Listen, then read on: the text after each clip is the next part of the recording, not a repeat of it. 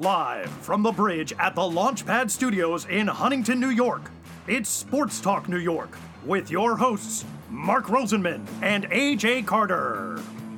Sports Talk New York is sponsored in part by Cardboard Memories, Clearview, Long Island, the law firm of Decolator, Cohen, and DePrisco, the Phoenix Tube Company, PIMS Incorporated, fueling brand performance for 30 years, Prince Associates for all your insurance needs, and Soho Table Hockey. Here are your hosts, Mark and AJ.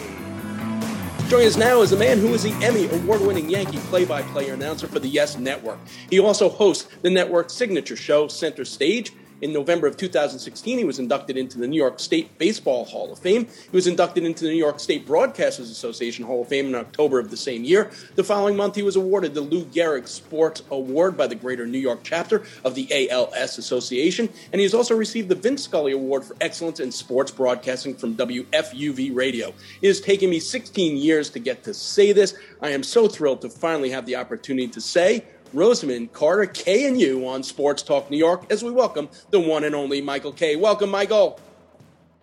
Thanks for having me. I really appreciate it. Actually, my pleasure. Something I've looked forward to for a really long time. Congratulations on the outstanding new book. And it's interesting because you get great insight right off the bat in the dedication. And it was something that resonated with me as you dedicated part of it to your sister, Debbie, and her family.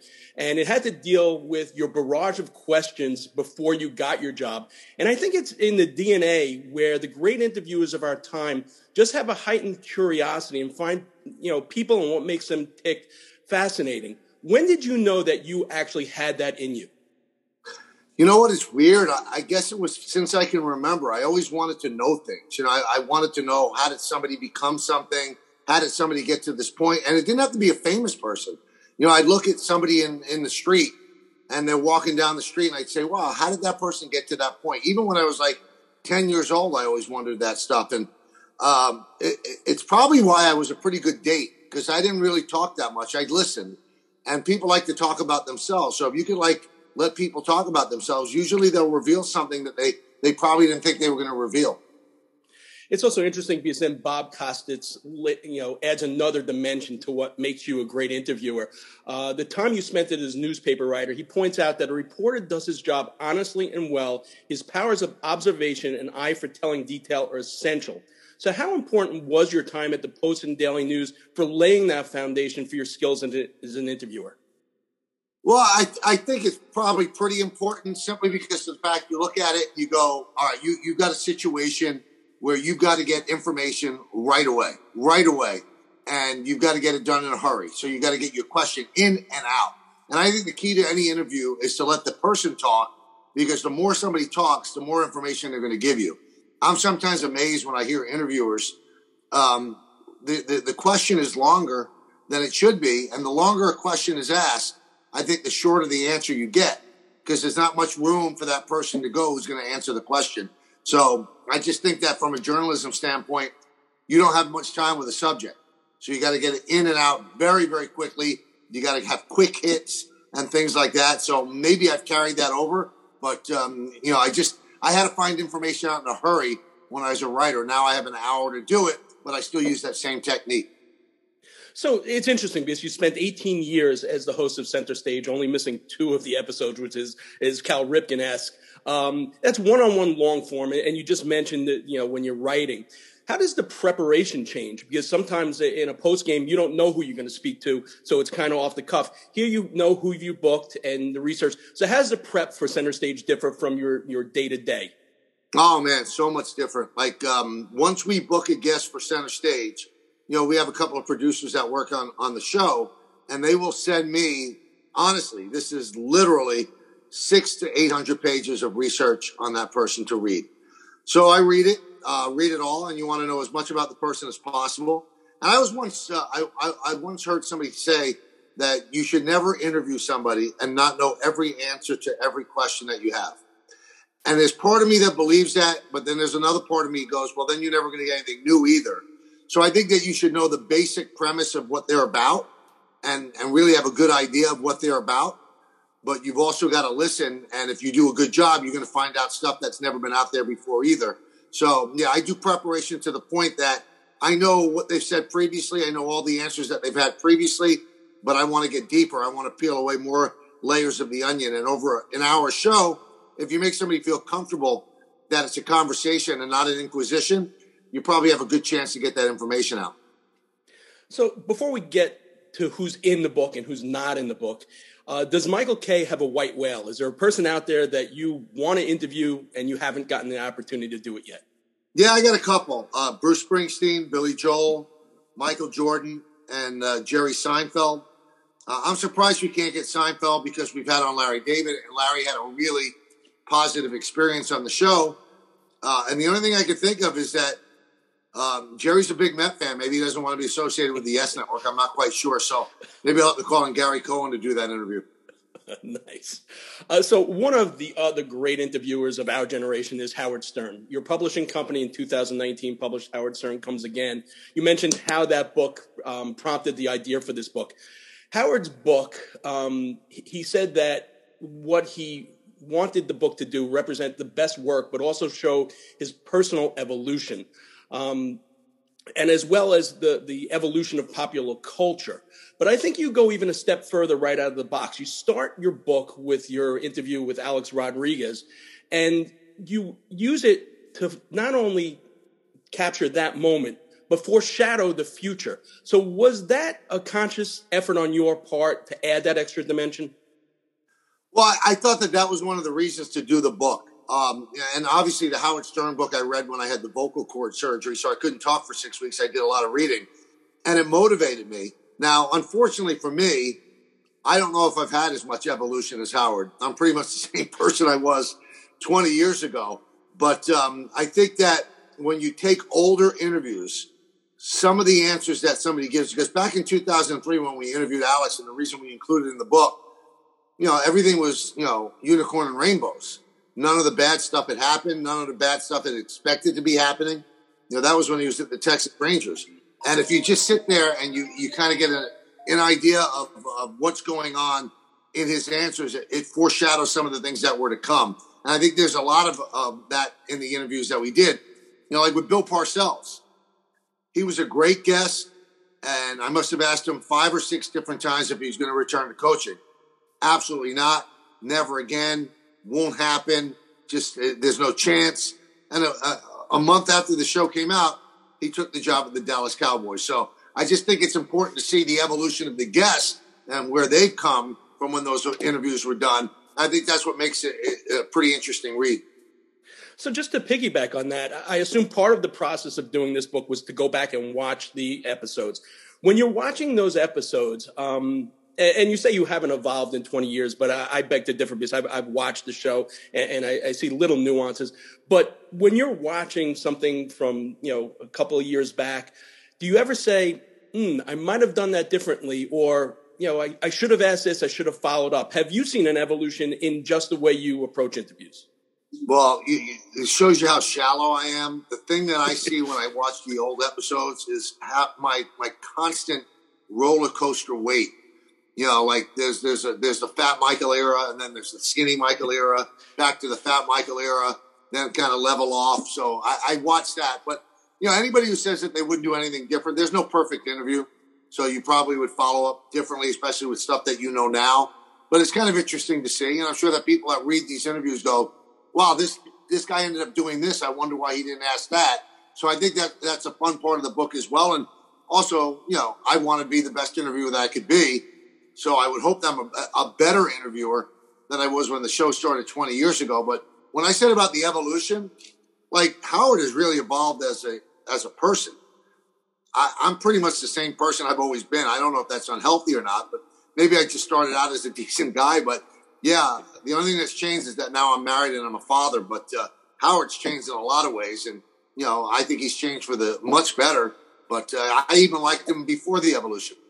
Yeah, me too, exactly. So, you've interviewed a who's who in the sports and entertainment world. You could have grouped these interviews by sport or genre or a number of things, but the book is divided into 4 parts, and they did it their way. They showed us what is possible. They made us laugh. They pushed the boundaries. Not to get too deep here, but I'm an avid listener of the Michael Kay Show.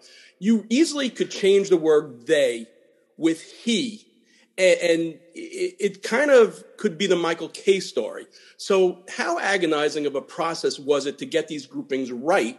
And looking back, is there anyone you would move to a different group now? The groupings were tough, and also to bring the list down to 35. So we did 240 interviews, and I would have put everyone in but one, Dennis Quaid. But the book company said the book would have been like 4,000 pages long, so that couldn't be happening. So we got it to 35, and really all of us, me, the editor, the publisher, we went back and forth. This person goes here, this person should go there. It was a very tough call, but I think that we got it in the right sections. I also love, the Dennis Quaid story, how you just leaned into him and said, listen, I have 1,000 questions. You can keep on just giving me yes or no, but you're going to sit here for the hour. And then he changed a little bit. So that was interesting. Even though he's not in the book, he is in the book. Over and above the actual interviews, I think your setups were what really makes the book. It was almost like watching VH1 pop-up videos back in the day, whether it be Bill Parcells asking for the questions prior to agreeing to the show and your response to it, Mike Tyson's pre-interview ritual in his dressing room, the Sly Stallone, Chuck Wepner interaction.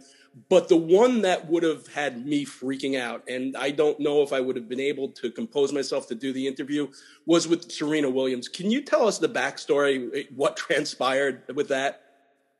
She was just a no-show. She didn't show up, which was weird. And when you're doing a television interview, time is money. If somebody doesn't show up on my radio show, okay, that's a phone call. It's no big deal. And then me, Don, and Peter will make fools of each other for 20 minutes and you fill the segment. But when you don't have a television guest show up, that's a lot of money. I mean, the show, just to like the camera people, the studio, it costs like $40,000, $50,000 just to set up. So if somebody doesn't show up, that's bad. So she wasn't there. And people started making phone calls. And then finally got a hold of somebody that was connected with her, and they said, well, she's at Barney's. And I to defend her a little bit, maybe she didn't realize that it was a hard time that she had to be there. But one of our producers, a woman, Janice Platt, went to Barney's, found her, and said, you got to go. There are people waiting. You got to go. Let's just put these clothes that she had picked out, put it on layaway, put it away, and come back. And Serena was kind of like startled, and she did show up. She couldn't have been nicer. Ended up being a great guest and a great interview. But getting her to the studio was a little bit of a challenge for sure. And it was all because she wanted to shop at Barney's. And you even mentioned that before the show, you popped into the dressing room not knowing what to expect. And she was like, game face was on and totally changed her attitude. I'm just wondering, other than popping into the room, because you said that's important for them not to, get the first interaction face to face on that stage. Do you have any other pre-show rituals that you've gotten accustomed to and you must do before each of those shows? You know what? I definitely don't want to leave the show in the dressing room. So I don't talk about anything on the show. I go in, shake their hand, hello. So they don't see me for the first time when they walk out on stage. Some of them don't know me. Another thing is my pre-show ritual. And it seems like when you're in the studio, everybody wants to talk with you. Everybody. Even if it's just to talk about the Yankees. So I will retreat to a small room. And although I've read the script, so to speak, many, many times before I even get to the studio, I want to read it one more time. It's fresh in my mind before I go on stage. And I have a bad memory. So something I read the night before, I might not really have on the tip of my tongue, so to speak. So I sit there and I go, we have those blue cards that I carry on the stage. That has each segment and the questions. Now, I don't ask the questions all that are listed because I'll go off on somebody's answer. But I definitely want to give that one more read. That's my ritual, is just to give it one more read and then finish reading the last part on the card just before they say, okay, Michael, you got to get on stage. So that's like really the last thing on my mind before I go on stage. You also stated in the book that when people ask you about your favorite of the more than 240 center stage interviews you've done, The one that you always choose is Larry David, although I have now heard you talk about Seth Meyers a little bit more on the show, but in the book, you point to Larry David and you say the reason, which I think is so interesting. You say, David is brilliant and you have to keep up with him or he'll devour you along the way. He knows what you're looking for in content, but he's going to make you earn it. And you relish the challenge of going one-on-one with one of the most facile entertainment minds in the business of all time. Because of that statement, I actually went back to watch that episode. So I have a couple of questions here. First one is you just seem so relaxed with him, yet given what you said about that interview, how were you able to stop your mind racing to wonder what he's going to say and to keep up? I stopped my mind right away because he was very embracing. And that doesn't sound like Larry from Curb. And he's a lot like Larry from Curb, not as mean. But I just had a real good vibe from him. Like he knew the rules of engagement and he was there to play and he knew exactly, he'd seen the show. So he knew how it was going to go. And then it was just like playing tennis. I don't play tennis, but he's going to hit a good shot. I'll try to hit a good shot back. And I loved it. I mean, I was nervous before the show just because of how intimidating his mind is. I mean, there aren't a lot of minds like that in the world. And he brought it. And he was unbelievable. So I definitely look at that as my top one. So secondly, it might be one of my all-time favorite interchanges of any center stage show, was when you're talking about his Yankee fandom and when he mentioned he cried over the Bill Mazeroski home run. You informed him that Mickey Mantle also cried over that game too. And then, only the way that Larry David could say, he said, "Oh, what a big baby. I was 9 years old. He was a grown man." That is not in the book. And I was just wondering, when you have such great material, which all of your interviews have, how agonizing was it to leave? I mean, for me, that's a gem right there. And, how agonizing was it not to include that?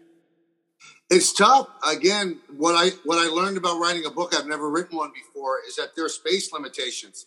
Things have to be cut. And with him, I mean, you don't want to cut anything. But if you don't cut some stuff with him, then it's going to have to come out of somebody else's transcript as well. So every single one of those with Larry David was agonizing.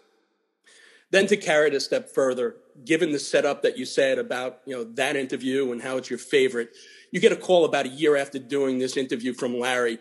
And I have to, to paraphrase Larry, I have to imagine it felt pretty good. Could you tell our audience what that phone call was about?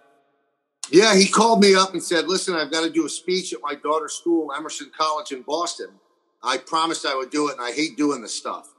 So I go, "Okay, you'll be great." He goes, "No, I hate it. I hate being on stage alone. I don't feel like doing it. Hate talking about myself."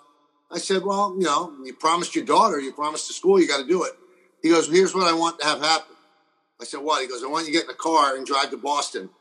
He goes, "I'll set you up in a hotel." He goes, "I want to do center stage on stage at Emerson." Just what we did on Yes. I said, "Really?" He goes, "Yeah, I want you to do that." So I was flattered and I drove up. I didn't stay. I just drove back to that night. And it was so much fun to just sit there on stage in front of these college students and Larry's daughter and do that same, it wasn't verbatim. It was a story of his life that the kids could hear. But the fact that he came to me to do it, that was quite flattering. That he thought the interview was so good. Yeah, it's the ultimate compliment for sure. There are lines in the book that take on greater meaning when you see them in the printed word, as opposed to when they're in a 60-minute interview. And the one that jumped out to me was when you asked Jerry Jones what the best advice anyone ever gave him, to which he replied, "Sam Walton, the founder of Walmart, once told me if you are not undermanned, you are overstaffed, and you'll never get a chance to see who your heroes are." There are so many others within this book. What do you think is the single most profound thing anyone ever said to you on center stage? Wow, you know what? You really hit me with a question that I hadn't been asked yet. I don't know. I'm not quite sure the most profound. I guess when I asked Sylvester Stallone who he would have in the foxhole with him, and he said Rocky, and I said, "But that's not a real person." But that wasn't that profound. I wish I had a better answer for you. I don't know. It's just I feel that with all of the interviews, obviously you read the book. I think you do get a window into people that are successful and what drives them. They refuse to accept defeat. Even if they've hit rock bottom, they will always bounce back. And it's this drive, this inner drive that makes people great. And I think that comes through in every single one of these famous people. That's what I get out of it. I can't remember one specific thing. So obviously with this press junket, you've probably done a million of interviews. If you could pick any one interviewer, dead or alive, like Larry David did, to sit down with Michael Kay, who would it be? I think it would probably be Costas or Larry King. Larry King is a different interviewer than anybody I've ever seen. You know, the preparation that I do for Center Stage, Larry King was the complete opposite. He would go out on stage. He said he didn't know anything about the guest, anything. And would just wing it. And his curiosity made him a great interviewer. Sometimes it embarrassed him too. And, you know, the aforementioned Jerry Seinfeld embarrassed him on stage, you know, when he asked him about, why'd they cancel Seinfeld? And he said, Larry, do you even watch the show? They didn't cancel it. I left. So, you know, you expose yourselves that time sometimes as well when you don't prepare. But I guess I get what he's saying. You know, if you're going in there with a blank slate, you could ask anything. But it would probably be, if I had to choose between the two, it would probably be Costas. He's brilliant. One of the best interviewers I've ever seen.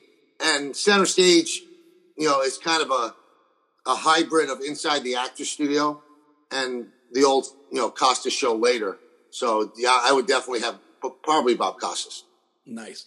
So where's the best place for people to get this amazing book? And since there are 35 of over 240 interviews, less the Dennis Quaid one, you know, there's an opportunity there for a Center Stage Volume 2.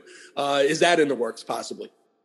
Well, you know the way book companies work. If it does well, it could be in the works. So far, we came out last week, and it is doing well. But we'll see how well it does before we consider it, because there were some very tough cuts to get to 35. I will tell you that. So we could definitely have another 35 and not really be taking bad interviews. Where they could get it wherever books are sold: Amazon, Barnes and Noble. I'm actually selling some out of the back of my car. You know, so whenever you see me, pull me over and, you know, just, I'll sell you. No, I'm kidding about that. But wherever books are sold, a lot of people buy stuff on the internet now. So Amazon, it's doing quite well there. And support your mom and pop bookstores because they have it as well. Michael, I've had the opportunity to speak to you a few times at some of the baseball assistants dinners over the years, as well at Citi Field in the press cafeteria. I'm a longtime listener of the Michael Kay Show with my good friend Don LaGreca. So it was great having you on our show tonight. I really appreciate you taking time out of a super busy schedule to be with us. Maybe sometime we could get together and hang out at Donnie's indoor pool, you know, and talk a little more. He's so wealthy, though. I don't know if he'll have that, Mark, but I appreciate you having me on. That was really kind. The K-Star, the one and only Michael Kay.